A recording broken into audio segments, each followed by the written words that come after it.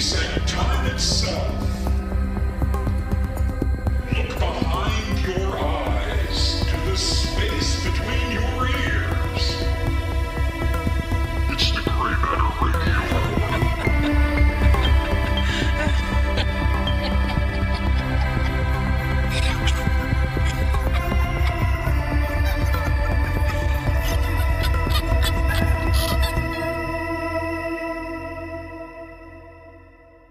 Hello, everyone, and welcome to the second part of Episode 9 of the Gray Matter Radio Hour. I'm your not-so-humble host, Mr. E, and back with me today to continue our conversation is the incredibly gifted songwriter, singer, performer, and stand-up comedian, also collaborator, friend, and sidekick to Andy Kaufman, the dynamic and surreal comedy legend, and self-described song and dance man.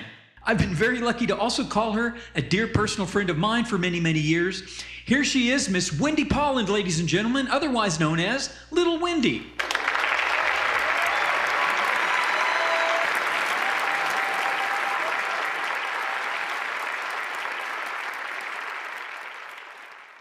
Hi! Oh God, here come the dogs. Release the Kraken! Welcome back, and thanks for bringing your little doggies into our virtual studio. The more the merrier. Now, I'm not exactly sure where we left off, but I wanted to get back to your high school days, maybe junior high, I don't know, but you told me something very interesting. We talk about the old-time TV shows that we all grew up with. Yeah. Leave It to Beaver, and I mentioned that, I don't know if you know this, but he lives across the street from me now. What? Jerry Mathers lives across the street from me. And I was outside. There's one of our earlier podcasts. I talk about seeing a UFO and filming a UFO out in the middle of the street. And I turn around and there's Jerry Mathers doing the same. We're the only people out in the street filming this thing. So did he see it too? Well, the listeners may have already heard this story, but I think he got out there late. It turned out that it was a SpaceX launch. Oh, wow. And if you look, it was sunset, so the contrail from the rocket had this really cool pattern in the sky, and there were these three lights that were in the sky traveling along, and a lot of the UFOs are triangle shaped, and they have a light on each corner. So I'm watching this thing going, that looks like a UFO, and it had these big contrails behind them, and they were lit up in the sky. But I think it turned out it was a SpaceX launch, but we didn't know it at the time, So when I got done filming it, I turned around. There's Jerry Mathers, about 30 feet away from me. So I went, "Did you see that?" I think that was a UFO. What did he say? He said he just kind of looked a little confused, like he'd been taking pictures of the contrail that it left behind, but I think he didn't see the lights that I saw. I think he came out late. And I said, "I got it on video. You want to see it?" And he's like, "Yeah." So I went up and showed it to him, and he was like, "Yeah, wow, that's, But it was just so odd that of all people to be standing out in the street, and we were the only two people out there. Did you, so have you kept up a relationship, friendship, or anything? Not really. I'm sure he's been pawed to death. Probably. Since he was 6 years old. People, oh, look, it's Beaver, and all these people. Can we get a picture? And, I just don't like being part of that crowd. Sure. Yeah. So I give him his privacy. I want to go over to his house and knock on the door and go, "Hey, wow, can you do the Beaver?" I want to be just as stupid as anybody, but I kind of try to keep it in check because I know he's not into it. Right. Now, did you know that he lived there before before you saw him that night? Yes. When we moved in, our landlady told me as we were moving in. Oh, wow. But the weird thing is, talk about parallelisms, Wendy. Uh-huh. My whole life out here in LA, I've been saying, I want to live in a Leave It to Beaver neighborhood because it's so hard to find. I said this all the time to my friends. And Glendale was the closest thing I could find.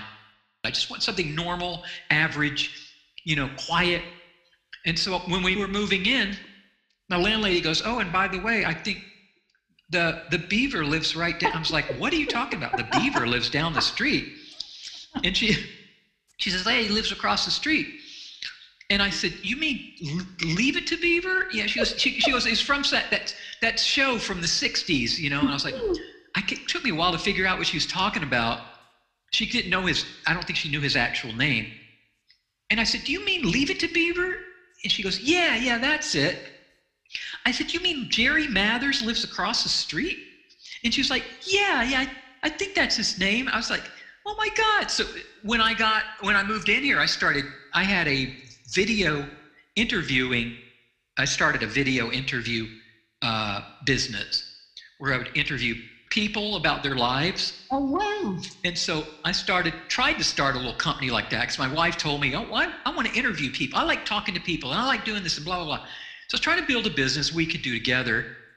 And so I thought, okay, you can interview the people. I'll do all the editing and, you know, the filming and the technical stuff. And so I got it all set up, and then my wife just backed out of it. So I was stuck with all this, you know, equipment that I bought and all the time I'd put into making logos and getting it all set up. So I thought, well, I'll call Jerry Mathers and then offer to do one for him for free so that hopefully he'll allow me to use it for promotional purposes. So I started emailing him.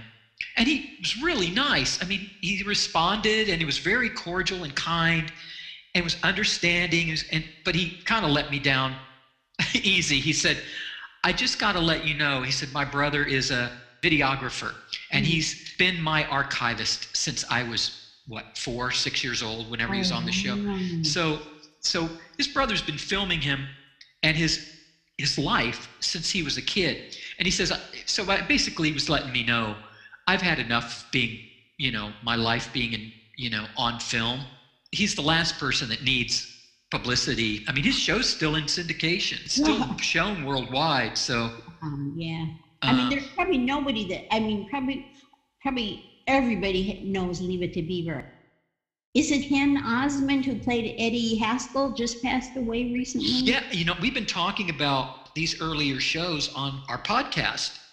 And we joke about them like Green Acres, and you know, I just saw that. I think I saw it yesterday. I saw his picture pop up when I was looking at something else, and he died in was it August or April or this year? Saying yes, it feels recent somehow, but I don't know what it was from or anything.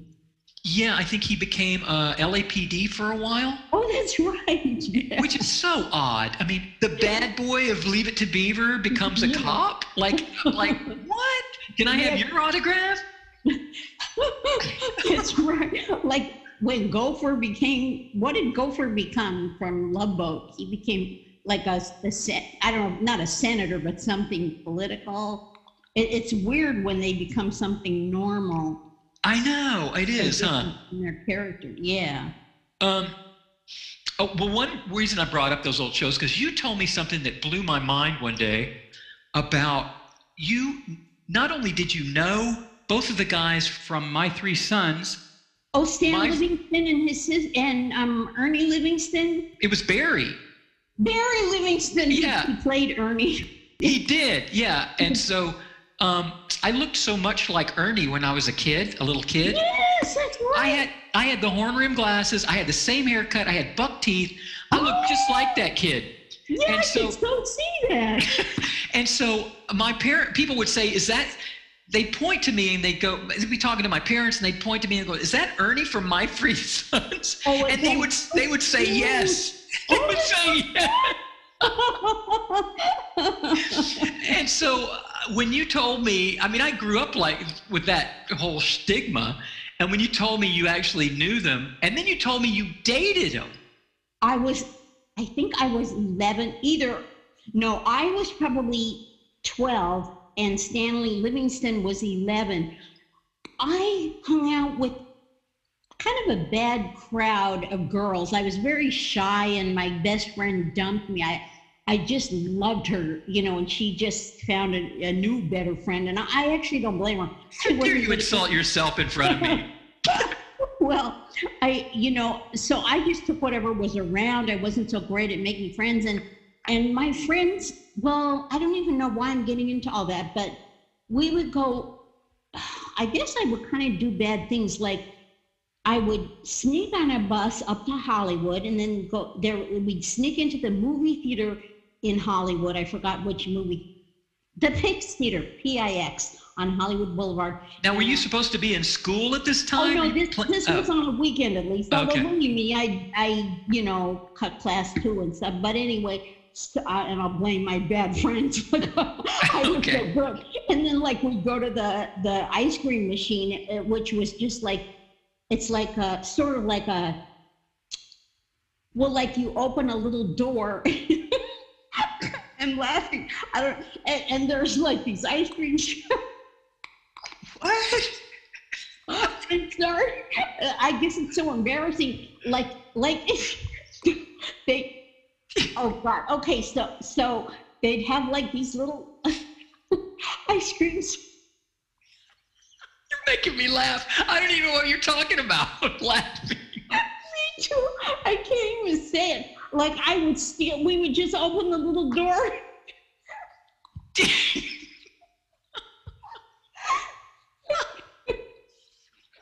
Oh my God! And help ourselves. I'm just saying. I would have a whole. Wait a minute. Where are you? At the theater? At the theater, I'm saying. You steal their ice cream? Yes, because Oh. it wasn't like at a concession stand. I'm just saying. The whole day I'm listening to myself. I didn't think anything of it, but I'd sneak on the bus, I'd sneak in the movie, I'd steal the ice cream. We'd go Dang. inside the girls' bathroom and smoke. I mean, and I couldn't smoke, but I found this way. If you poke a little hole with the pin, and so I took a pin with me, someone showed me, if you poke little holes right above the filter, the smoke didn't hurt. Because I've never had good lungs and I couldn't smoke, but I was hanging around with the bad girls, so like I had to do You that. had to, yeah. Well, I mean, if I'm sneaking in movie theaters and stealing ice cream, that says something about me too. I can't blame everything on the friends, but Somebody had to start it. I guess so, yeah. So anyway, somehow I met Stan Livingston in the actual theater when we actually went in to watch the movie. And the movie was always the least thing I was interested in, Right. and so I don't know how it even happened, but like we would go out, he would call me, he bought me this great big stuffed animal dog, and I named it Presume, because from Stanley Livingston, I presume, he like that explorer. Oh, that's And, cute. and then we would go to the beach. I mean, we would always have, like, his parent, I think his mom would be there, but we also went to a movie theater, and I want to call him Ernie, but what was his name? Barry. Yeah. Barry, yeah. I know, because my best friend when I was a kid that age was named Barry. I was just so shy, though. I mean, I sound like I was a very fast person, going on a date when I was 12, but like I was so, I would sit in the movie frozen. I was sitting in between the two boys, and like I just. That could have gone horribly wrong, Wendy. It could have, but that was probably the last date I had with him. I mean, I really was shy, and it just was. I mean, he wouldn't even know me from Adam now. Well, so that's Chip is Yeah, Stanley. Chip was the Chip character was Stanley. Yeah, So was yeah. he's older than you, right? No, he was younger, because I just remember. I think I was 12 and he was 11, so I think he's younger. Well, then then Ernie Barry would have been much smaller, right? Yeah, he was much smaller. Yeah, he was. Oh, when you told me you dated him, I thought y'all were about the same age, and I figured Chip was older. Yeah, I dated Chip, but Barry came on one date with us to the movies. The parents probably wanted to go do something, so they said, Just take your brother with you. Exactly. They used to make my sister take me along everywhere she went. Yeah, exactly. Yeah, but I mean, it's not like anything was going to happen anyway, even whether. 11. Yeah, I know. I mean, he hasn't even entered puberty yet, so they're probably pretty safe. Yeah.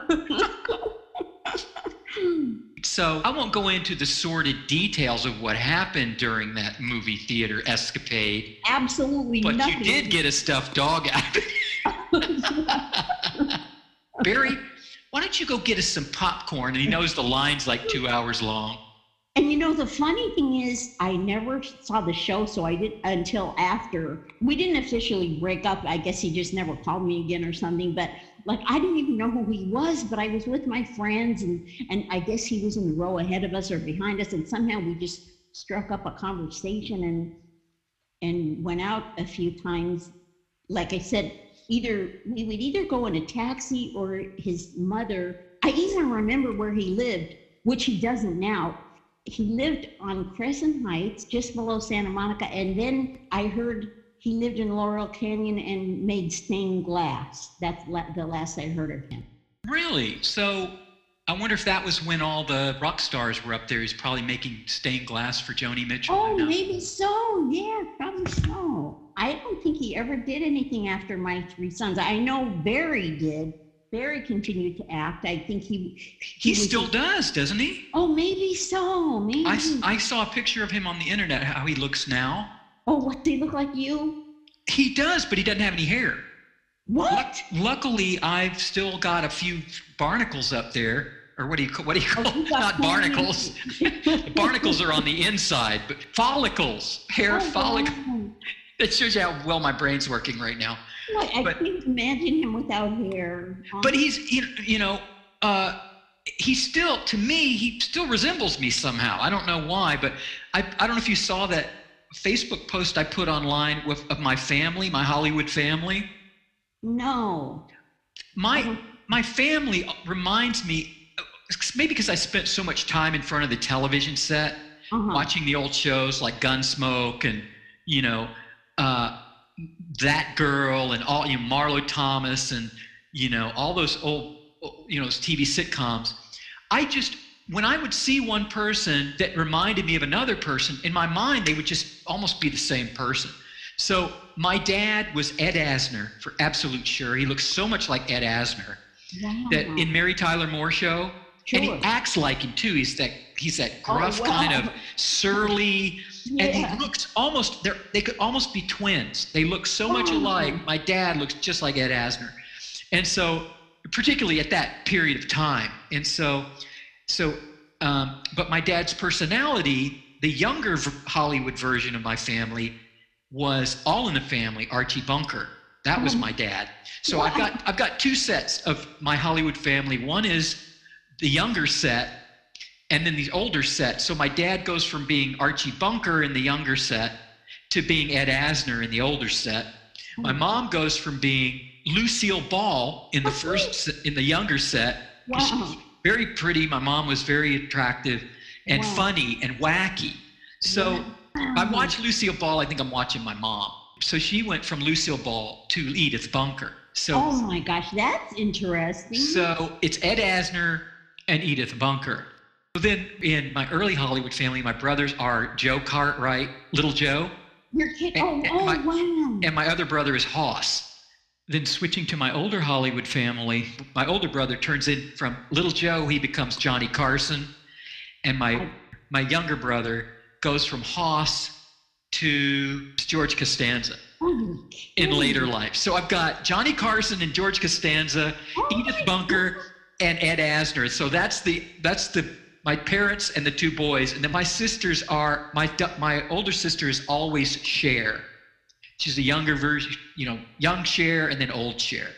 And then she's the brunette, the long hair brunette, lots of jewelry, big personality. She's always reminded me of Cher. And then my younger sister reminds me of Gidget. Yes, I can totally see that. Yeah, very cheery and, bubbly and looks like her. And she goes from Gidget, Sally Fields, and she turns into Mary Tyler Moore. Okay, wow. So... And then I'm Ernie in both cases, from my three sons, the little guy, and then the older Barry Livingston now. And apparently, according to IMDb, he's still working. It's got like 150 movie credits. And as another parallelism, I just noticed that oddly enough, his birthday also happens to be the day after mine. Wow. I mean, I see you as Barry Livingston. Well, as a young kid, I was a dead ringer. Yes. Yeah, buck teeth and all. So anyway, sorry to get off on that crazy tangent. I was just curious if anyone else may have seen their family members resembled in certain TV characters. But getting back, I couldn't believe you had a relationship with two characters from one of my favorite childhood sitcoms, and particularly with the one who I was always mistaken for. Obviously, you didn't date Barry. No. He was a little shrimp. Yeah, I don't even know how old he was. Maybe 9 or 7. He was a little chaperone. Yeah, he was a little chaperone. Just as cute as could be, though. Oh, so okay. Darling. He probably didn't say 2 words to me or anything. But then again, I was very shy too. Yeah. Well, I mean, Stanley sure latched on to you, sounds like. Somehow his family was really sweet. I don't remember a dad, just the mom and an aunt, I think. And I just remember going to the beach with them and the family? Yeah. Oh my gosh! Well, because I mean we were so young. Someone had to drive us, and I guess they just happened to be going to the beach, and maybe he said, "Do you want to take that girl or something?" I really don't remember. It was just. I mean, gosh, that's the same age I was when I wrote the Bird song. I mean, how cool is that? That you didn't even know he was a TV star? I mean, the people that I was with knew, and they probably said, "Hey, that's so and so from something," and I guess I was impressed and stuff. But like, I had never seen the show, and I don't think I watched it when we would go places. You know, I think I only saw it after. But. Yeah, so I sure didn't know who he was. Wow. And you met him in the movie. Yeah, we were such little hooligans. They were like bad girls. I get greasers, they used to call them. Did you have that term at your school? Well, yeah, I thought that only applied to guys that slicked their hair back with Brill cream. Yeah, they were the guys. And these girls would make out with them. You know, Stanley probably liked me because I was probably the only one who wasn't making out with a guy because, like, I didn't do anything like that, you know. Oh, right. So, but oh my God, they were fat. You were unconquered territory. Totally. Oh my gosh, yeah. It was a quest for him. He was like, I will have her one day. And he didn't. I mean, he had my company, but you know, I didn't do anything till I was afraid of boys really, because I lived in a home full of nothing but females, the dog, my sister, my mom, you know. Oh yeah, okay. So I'm afraid of boys. He's like an alien creature, huh? Yeah. I mean, I still went. Which is weird, being very shy, but I, had no problem going out with him and stuff, but just. You're the adventurous type. I could see that. I think I was. I mean, you're stealing ice cream and smoking in the bathroom. You got to have a little adventure spirit, you know. But when I met you, my girlfriend at the time was somehow friends with your future husband, Don. But I don't recall how they met. She came knocking on the door as a Hare Krishna, asking for food or something. I don't know if that was in Pennsylvania, because he actually had a stint with Guru Maharaji, if you remember that guy. But I think, all he said was he met her when she knocked on the door as a Hare Krishna and asking for food, I think. She went from Hare Krishna to being a clown.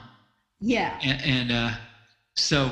She still loved Indian things. I mean, I don't know now. I haven't seen her in years. I mean, but she would like to go to the Indian place that gives you free lunch and Oh, they have that festival at the beach every year here. And that too, right. Yeah, we should always make me go to that, and there would be Hare Krishnas jumping around, in orange robes and their heads shaved, and I could never figure that out. Like, how can that be enlightening? Like, just jumping up and down and chanting the same thing over and over again. I was like, you look crazy. Do you know that? You guys look like you're insane. So. But I kind of get it now. I mean, your mind can be torture. If you've got thoughts that are constantly reoccurring, and you're always telling yourself, oh, you're bad, or this or that, or this is going to happen, or that's going to happen. Something bad's going to happen if you don't do this. People are just worried to death by the voice in their head, as Eckhart Tolle calls it.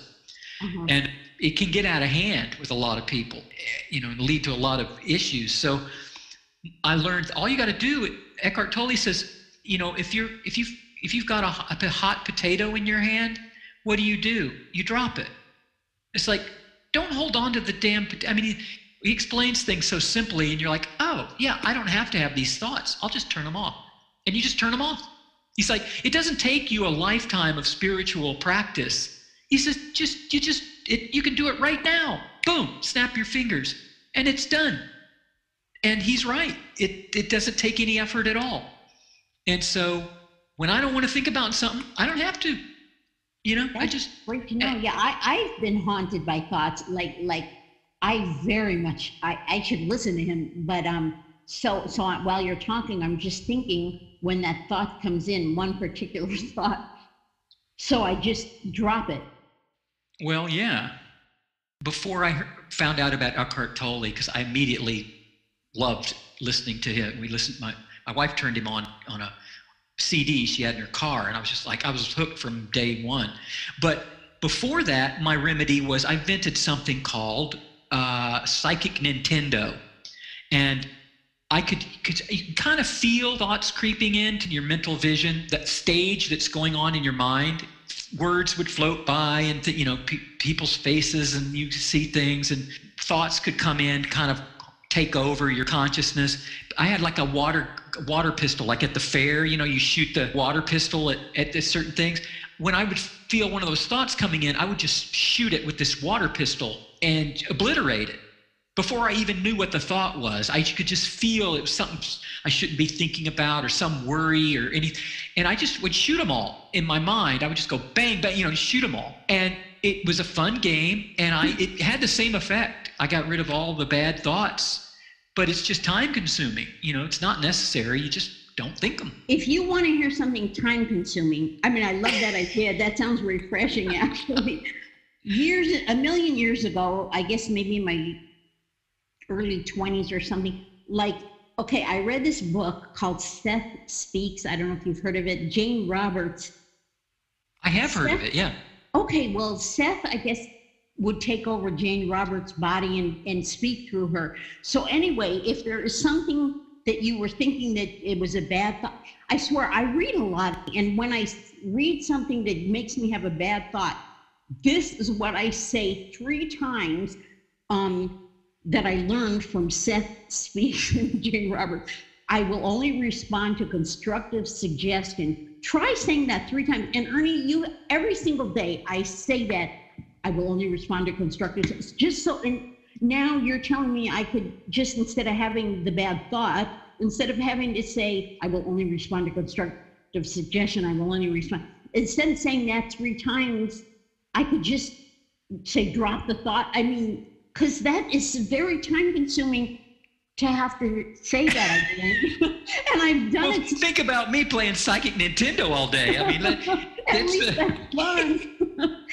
At least it's fun, yeah. Well, but you don't have to do that. Once you know what it feels like, you just do it. It's like, nope, not going to do that. You just refuse to do it. You just appreciate your surroundings instead. Yeah, that's really amazing. But I got to tell you that whatever works. So if that works for you, that's great. It's a mouthful. I do it in my head. I can do it way more quickly in my head than have it come out of my mouth, at least. But still, I like when I come across a word or something that I go, oh, here I go, when I say it. So I'm always stopping in books and just, Wow. So that's really great. I'm going to try that. Yeah. Do you say it out loud? No, just in my head 3 times. Oh, okay. Because I could see that would be a problem in public. Like, Yes. people go, well, wow, I must have offended her. I should do it if someone's saying something nasty or something. Just say it out loud. Yeah. 3 times, yeah. By the 3rd time, they're already gone. They're like, Exactly. gosh, I'm not talking to her anymore. Yeah. You mentioned jinxing earlier. Yeah. Today. I have this thing I call my opposite thing, which also is a pain in the neck. I cannot say, and will not, like, I wouldn't say to somebody, I'm going to do a podcast today at such and such time, because something would happen. Right. To me. Does that happen to you too? Yeah, I've changed my words. You'll notice that when I tell you I'm going to do something, I always say I plan to do it, or I want to do it, or I don't ever say I'm going to do it, because I don't know what's going to happen, and I don't like it when people break their promises. I'm telling you, and therapists call it magical thinking, and it's all my life. I mean, anytime I count on anything, the rug is pulled out from under me. And especially if it's a big thing, I won't say a word. And sometimes people were angry. Okay, like one time in 2014, right before I had the brain surgery, someone gave me a trip to London, an all expenses paid trip to talk about Andy. I remember that. Yeah, the Frieze, an art exhibit thing, Frieze art convention or something. And so, like, I didn't tell anybody except, Dawn, and stuff. And when I was there, I wrote to this friend, Andy, and I thinking nothing of it. And she says, why didn't you tell me? And I said, well, I didn't tell anybody because of my opposite thing. And she said, I would have come with you. And it's like, well, she wasn't invited. I couldn't invite her, It's a good thing you didn't say anything. I know, but it was all, she said, this is friendship ruining. I said, okay. I mean, I really have to watch what I say to her. And and I couldn't, she's a therapist. So she thought that was insane. What do you mean you couldn't tell me? I said, well, I have this opposite thing. And, and so they don't look. But anyway, yeah, so I had a feeling you might have that too. Yeah, well, I don't like being disappointed, and I notice, I call it premature congratulations. Yeah, that's great, that's great. We invented a dart game, and you couldn't celebrate till till you actually knew who the winner was, because it jinxed it, and we would say that's premature congratulations, and if somebody was celebrating that they're going to win, or that before they've actually won, they would actually be penalized in the dart game. Wow! So we just called it premature congratulations. Yeah. So I'm always saying that now. I'm like, don't count your chickens before they hatch. Oh my gosh! Yes. Yeah. No. Yeah. But so you mentioned Andy a few times, and I wanted to get to some of that because he was my absolute comic idol when I first saw him. Saturday Night Live was the first time I ever saw him. And I did not know we're talking about Andy Kaufman. I did not know what hit me. I was like, what did I just see? Before that, was it about the same time, Steve Martin? Yes, it was about the same time. But I was a huge Steve Martin fan, and I proclaimed him the funniest man on earth, boldly proclaimed. I said, this is the funniest man on earth. Yeah. And then Andy came along. I stumbled onto him on Saturday Night Live. I just went, what in the hell is going on? They're just responding the way I did to Andy Kaufman. Yes.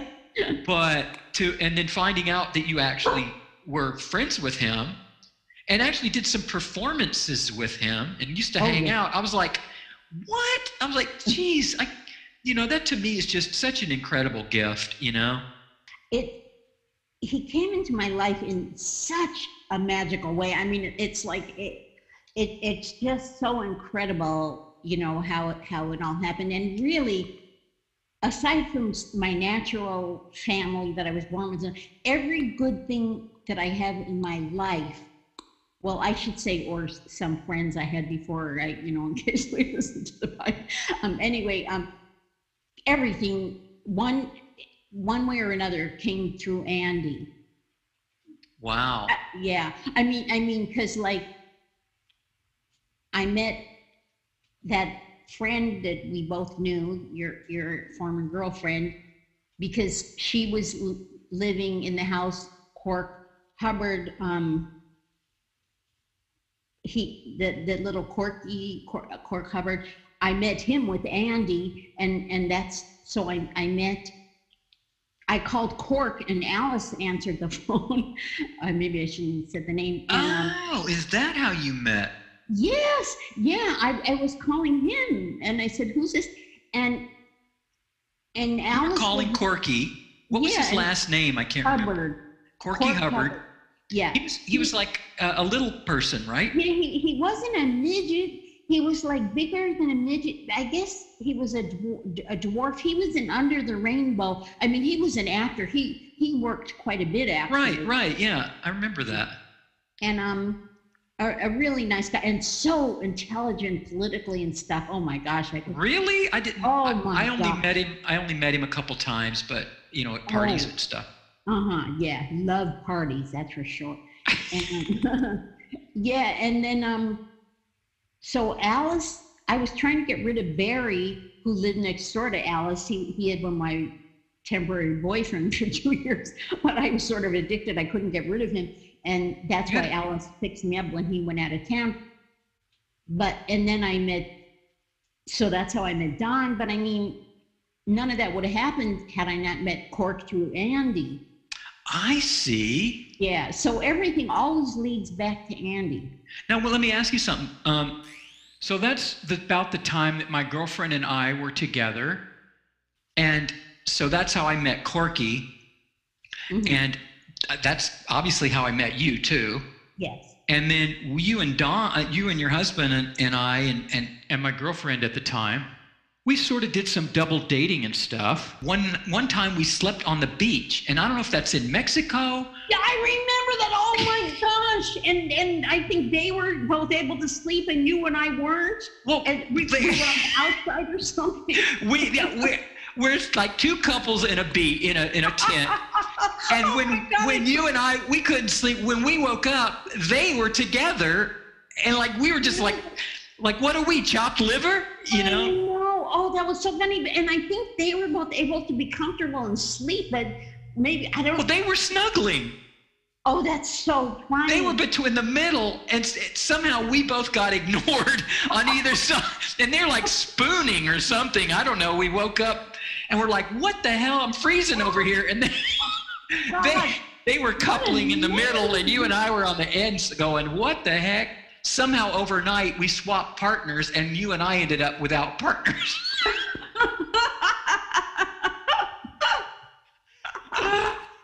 But I mean, 'cause my girlfriend knew your husband to begin with. Yeah. So they had more of a history than either one of us had. Oh, absolutely. So we're all like, we just kind of got left out on that deal. Well, hey, a warm body on the beach. What? Well, if you'll remember, it was freezing cold. That's what I was going to say. I swear to you, I was going to say that you and I were so cold because like they were probably hogging all the blankets in the middle. But then I didn't say that because I thought, well, wait, wouldn't a beach in Mexico be warm? But I do remember freezing. Yeah, it's not, I mean, if you sleep on the beach, I don't think it's always that warm. I mean, you get that marine layer coming in and you get the wind and, pretty sure. I'm remembering when we drove home, Don, being a geographer, or he wasn't a geographer yet, but he would not ask for directions, and we drove like 2 hours in the wrong direction. Because guys, I mean, he wouldn't ask for directions. To this day, he won't. But men are notorious for that. Yeah. We went way out of the way. I love how your dogs always respond. Yeah. But so you were friends with Corky through Andy, or who did you meet first? Oh, Andy. Like he and Cork weren't really friends. Oh. But we were all at the crossroads on Sunset or Hollywood Boulevard. There, that place. It's Sunset, yeah. Okay, and we happened to be in there, and Cork was there, and he came to say hi to Andy. So Andy said hi. You know, like sometimes I've seen show business people go up and say hi to each other, even if they're not really. And then I guess I must have seen Cork at the Improv, and I sort of befriended him, you know, and he and I became friends. Yeah. But he and Andy weren't really friends. Oh, okay. So when did you meet Andy? I feel like I work for the Star magazine or something. Okay, well, I was engaged, believe it or not, to a TM teacher, you know, transcendental meditation. And he was very good looking. Like we worked together at ABC Dunhill, the record company, and males and females would have crushes on him, you know, I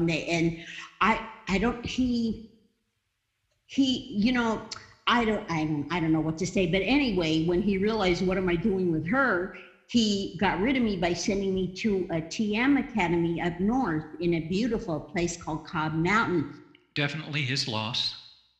Like what it was the TM teachers would come there for a retreat, and they'd stay, and a few of the people who played instruments or sang, like we would make little shows. Uh-huh. So anyway, one of the girls who was dancing in one of the shows, okay, so basically, and then I came home after 7 months, and I realized it was over with the guy, and you know, he really didn't, so I thought, okay, instead of being heartbroken, I just ate everything in sight, and I put on a ton of weight. I mean, oh my God. And then to top that off, my hair had been down to my waist, you know, I accidentally cut it off like into a butch haircut. Accidentally? How do you do that? I was cutting my bangs, and so I cut bangs because Jane Fonda, I liked that she had some bangs, and I thought, oh, I think I'll do that. So I cut bangs, and I kept cutting on one side of my head, and suddenly my hair was like, I guess, up to above my neck on one side, and on the other side, it was still down to my waist. And so I had to chop the other side off too. And I mean, oh my gosh. So anyway, it was terrible. And so I would be wearing, my mom happened to have these elephant pants. They were just huge pants that were huge legs. This isn't going well, is it? So bad. And so then like a shirt that was like a maternity shirt, a friend of mine, I mean, on me, it looked like a maternity shirt. And so I got a letter from the girl who I hardly knew at the TM Academy. She had danced. She was just adorable, and she danced in our little shows. And so she wrote me a letter saying, I met this guy, and I told him if he goes to LA, he has to contact you. She met him at another TM Academy, and so I thought, okay, whatever. And she says, so he'll call you when he comes to LA. So I thought, whatever. I didn't know what he was or anything about him, but I had less than, okay, I was seeing a psychiatrist like for free downtown. Over a bad haircut? And so he was giving me these pills, and they weren't perfected like the ones they have now, I guess. You know, all I could do was sit and like shake. I couldn't do anything. I couldn't, I like couldn't do anything, you know. And so Andy, so one day this guy calls me, he goes, hello? And I said, hello? And he said he met so-and-so, and she said to look me up, and if he ever came to LA. So why she did that, I have no idea. So she was friends with Andy, and that's who you're talking about? No, she went to another academy, and he performed there, and she went up to him. I mean, this is like, I'm not a religious person. I'm just going to say, by the grace of God, somehow she goes up to him and says, if you ever go to LA, you have to meet this girl. And I mean, she's somebody, she was so adorable. She reminded me of that friend who dumped me when I was 10, broke my heart, so I had to hang out with the bad girls. I would have loved being her friend, but I hardly know her, so it's so amazing. So he calls me and he says, would you like to come to my bungalow and meet me? I go, sure, like I had anything else to do. So I go knock on his door. And I mean, I'm not a very confident person at my best, but like, when however much I weighed, like I'm very short. So I want to say, I mean, I don't know how much I weighed, but it was like a lot, and a butch haircut. So he opens the door and I said, hi, I'm Wendy. Like I just, the self-hatred was like pouring out of me. I was so apologetic, of who I was. And so I can see you at the door knocking and going, pardon me for existing, but. Exactly. That's exactly. Well, anyway, so he asked me in, okay, and we sat there. We spent the whole day together, and he was sitting there he was on his couch watching A Father Knows Best, weeping, like actual tears, and he had lunch. He would count the nuts, like he would have, say, 3 almonds, 4, in fact, he was dating Cindy Williams from the Laverne Show, and she broke up with him because he counted his nuts. I mean, she thought that I can't take it, But anyway, so he loved that I hated myself. I mean, there was just something about my self-hatred that really, that he really liked. So, we spent the day together, and then the next day he called, and we spent that day together. I forgot exactly what we did the next day. Probably we might have gone to see a movie, like he used to like to see Charlie Chaplin movies at the art museum or whatever. He loved Charlie Chaplin. We just hung out together, and like I would sit there thinking, this guy's a performer. He was like so quiet, just a nice, quiet guy, and I could not imagine him acting or performing or anything, I just couldn't see it, but we hung out for a few days, and then he said, would you like to do something at the Improv? Would you like to go to this place called the Improv? It was new, and so he said, what's the worst thing that happened to you? So I said, okay, well, I told him, I'm just laughing because this other guy broke up with me, not the one I was engaged to. And that time I did try to kill myself. Oh my God. I was mixing the two up. So, because he wanted a tiger in bed. So like, Andy said, okay, will you go on stage and do that? And I said, sure.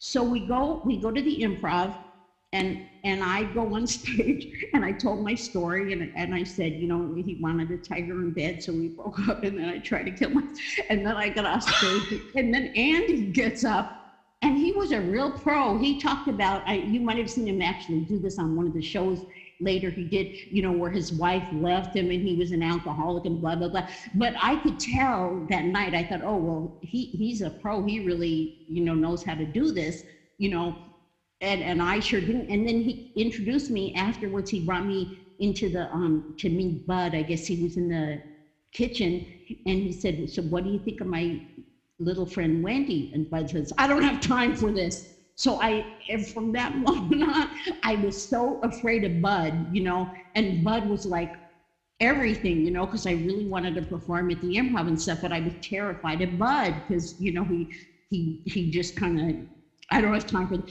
But anyway, so Andy and I kept hanging out. And then I guess a couple days later, Andy said, we were still hanging out, and he said, would you like to see my act? And I said, sure. Of course, yeah. So, and I was driving a Volkswagen Thing at the time. So, although he was staying like just a block or two from the Improv. So we went to the Improv, and he did his act. And I had never even been anywhere. Jay Leno gets up, and he was great at the time, Jay Leno. Yeah. And all these people, the whole place was amazing to me. It was like walking into this, but seeing Andy live, I was so this guy, this quiet, unassuming guy gets up there, does his whole act from Foreign Man to the Elvis to the Congress to the, well, I couldn't talk to him afterwards. I literally was speechless. And so he, but I took him home in the thing because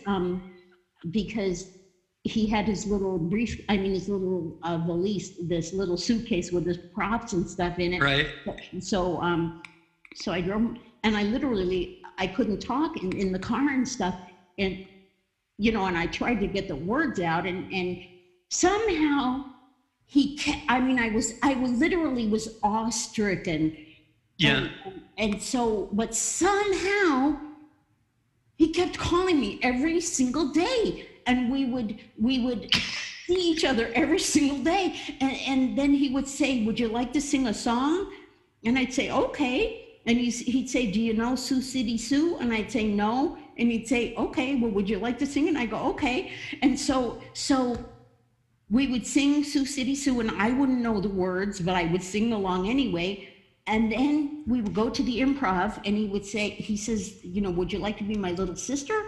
I'll introduce you as my little," and I go, "Sure." So he would say, "Now my sister, little Wendy, will come up and sing a song with me." And so I would go up, and every single night he was here, I would go on stage with him, and I would sing something I didn't know. And even like, after a while, like one time, and there's a tape of this I saw somewhere not that long ago. Richard Beamer, well, anyway, my mom was in the show. Like, there was a show called Midnight Snacks he did after the improv would close, and I think it started at 12, I guess that's what or whatever. And my mom he would call her our mom, and she would, so we really were like a family. He was like my big brother, and then when I started to lose weight, because that night, well, needless to say, I got just a tremendous crush on him, because you're hanging out with Elvis. Exactly, yes. And so, and like just every single day, but I still was very shy with him and stuff. And he loved that though. But so then, like, he went away, he would go to New York, and I would pick him up from the airport when he got back. And one time, like, I had lost a whole bunch of weight, and my hair grew back and stuff. And but the more confident I got, I think the less he liked it, because he liked fat, he loved the one that hated herself. And I only very, very recently realized how sweet and wonderful that was. I always knew what a gift he had given me, by having me perform with him, because it was just so incredible. But also just being so accepting of me. And I really feel like I look like a real ogre now, but if Andy were alive, I just know he would make a crazy character out of me and bring me up as whatever, Looney Tunes, great Miss Crazy Guggenheim or whatever, and he would see the best in this and know what to do with it. And I'll just say, I didn't always just sing a song with him. Sometimes I would dance. He would tell me, he would take like a little scene out of, oh God, what was that movie with Fellini? I don't know if it was the Satyricon or whatever, but anyway, I would be like the Giuliana Messina one. He would just have me do some with maracas and stuff. I wouldn't even know. I would do whatever he said. But whenever I was on stage with him, I would, oh my God, I was never nervous. It was just always a joy, because he had I knew I was in such capable hands, and he had the audience. I don't know if it's in the palm of his hand, but he totally controlled that audience. Like, right. Whatever he wanted, that he got out of them, and it was just amazing. Well, he really, as far as his control of the audience. Like, when he would do that, and everybody had everybody in the audience repeat after. Yeah. Like he'd start out kind of simple. Yeah. It's like everybody would just or something, right. And konnichiwa, how's the job? Yeah, and then a whole big long sentence. Yeah. Yeah. I mean, nobody knew what Abu Dhabi was at the time. I mean, now it's in the news, so you kind of know. But he was always so many steps ahead of the audience. They just couldn't keep up. Yeah, but seeing him live was just magical. I mean, there was just because I would watch night after night after night, and he would do the exact same thing every night. They all would. Jay would, and whoever else was there. Jay was the best, actually. I was so happy for him when he got the Tonight Show, because he so deserved it. I mean, I knew he had been doing that for years and was already so good the first time I ever saw him. Now, I used to hang out at the Comedy Store, and I never saw. The only people I would see there was Robin Williams and Richard Pryor. Wow. And they would just walk in off the street. Yeah. Did you see Richard Pryor perform? Yeah. How was it? It was great. My sister happened to be in town that night, and we went just because that's where I usually went. And we were in the little room, the belly room. Yeah. And Richard Pryor got up on stage. I think he just walked. They would come in and try out their sets, just off the street. Mm-hmm. And Richard Belzig was there, was kind of the MC. He was doing his act, and Richard Pryor came in, and they just let Richard Pryor kind of take over the stage. They just, give him the seas would part, Yes. And this was after he got burned up freebasing. Oh my gosh. So he just recovered and was just starting out with some new acts, trying out some new material. And he got he got up and he's just chatting, really just kind of shooting the shit with the audience. And then he pulls out a cigarette and he goes to light it. And there was a black guy behind me. He goes, "Watch that fire, Richard." And he just stopped. And he kind of looked at the guy kind of annoyed. And he goes, "Can't a guy burn up once without getting..." It was such a great line. Wow. Oh my God, we cracked up laughing. And then Robin Williams came at one point. I think he was more or less riffing with Richard Belzig, and it was just a madhouse, Wow. And I think Richard Belzig tried to keep up, but eventually he just backed off. He just went, "It's all your stage, man." Oh yeah, nobody could keep up with him. Yeah, you just get out of this man's way. Exactly. But I mean, that was great. Those are only two memorable nights. No, wait a minute. One night, Joe Rogan yelled at a heckler so loud that it just left the entire audience shell-shocked. We were scared to move afterwards. But I only started going to the Comedy Store. I mean, the Improv later on, because they had food. You could go there for dinner. Right. And it was, people would come in from out of town, and we'd go there for dinner and then watch the show. So I missed all those early years when you were there, and Andy and Jay. I never saw Jay perform live. Now, didn't Alice, wasn't she in some kind of little troupe with Sam Kinison at the Comedy Store? Didn't she? I think so. Yeah. And I thought did you not perform there at all?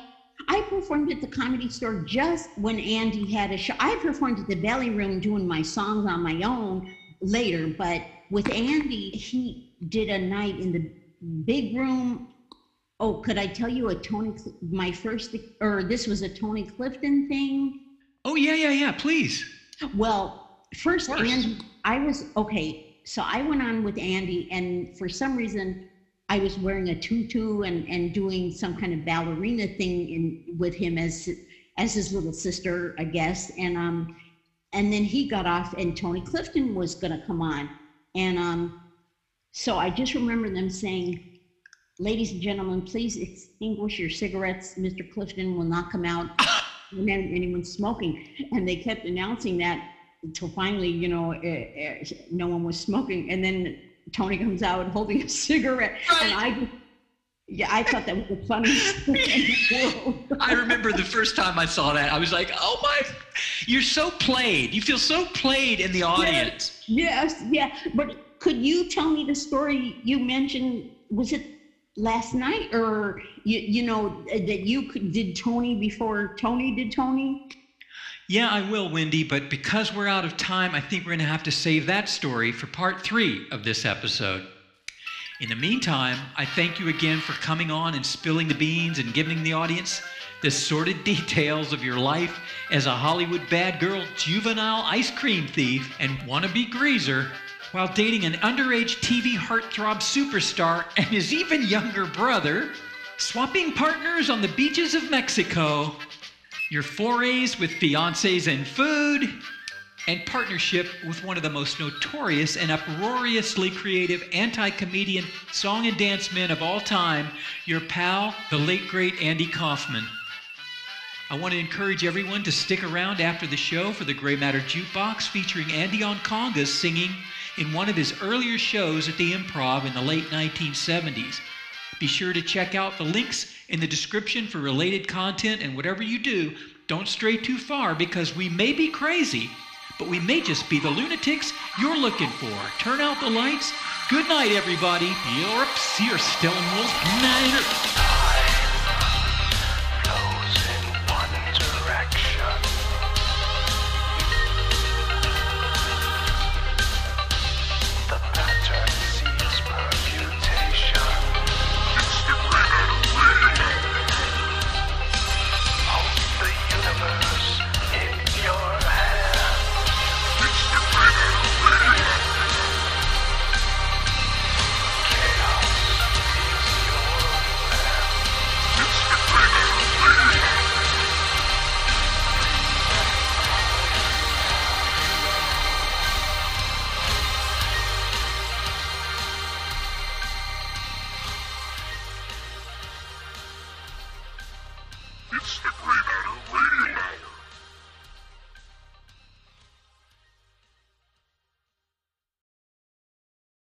Radio Hour is a satirical sci-fi comedy variety talk show. The opinions, views, and conspiracy theories expressed on the program are solely for entertainment purposes and should in no way be construed as fact. Listeners are urged to do their own research and draw their own conclusions on the topics discussed. All material copyright Global Pandemic Productions 2020. Closing music by the All Human Parts Orchestra. Available on both Bandcamp and SoundClick.com.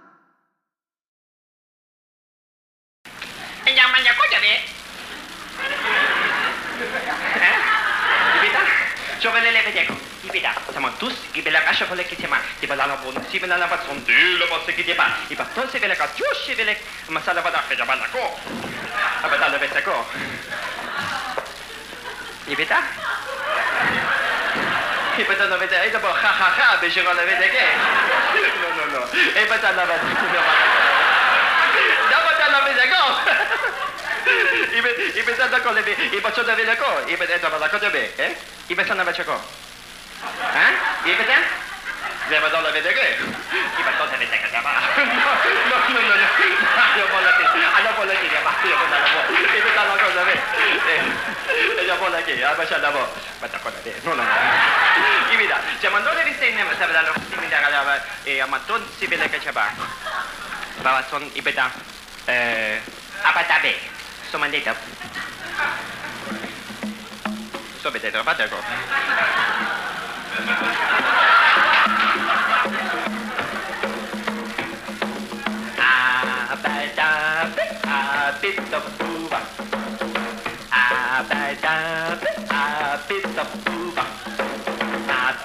Pita boe abode ichiwa ihin bode ihin dabich ihin dabich bechada shabola kesikala kana manakalo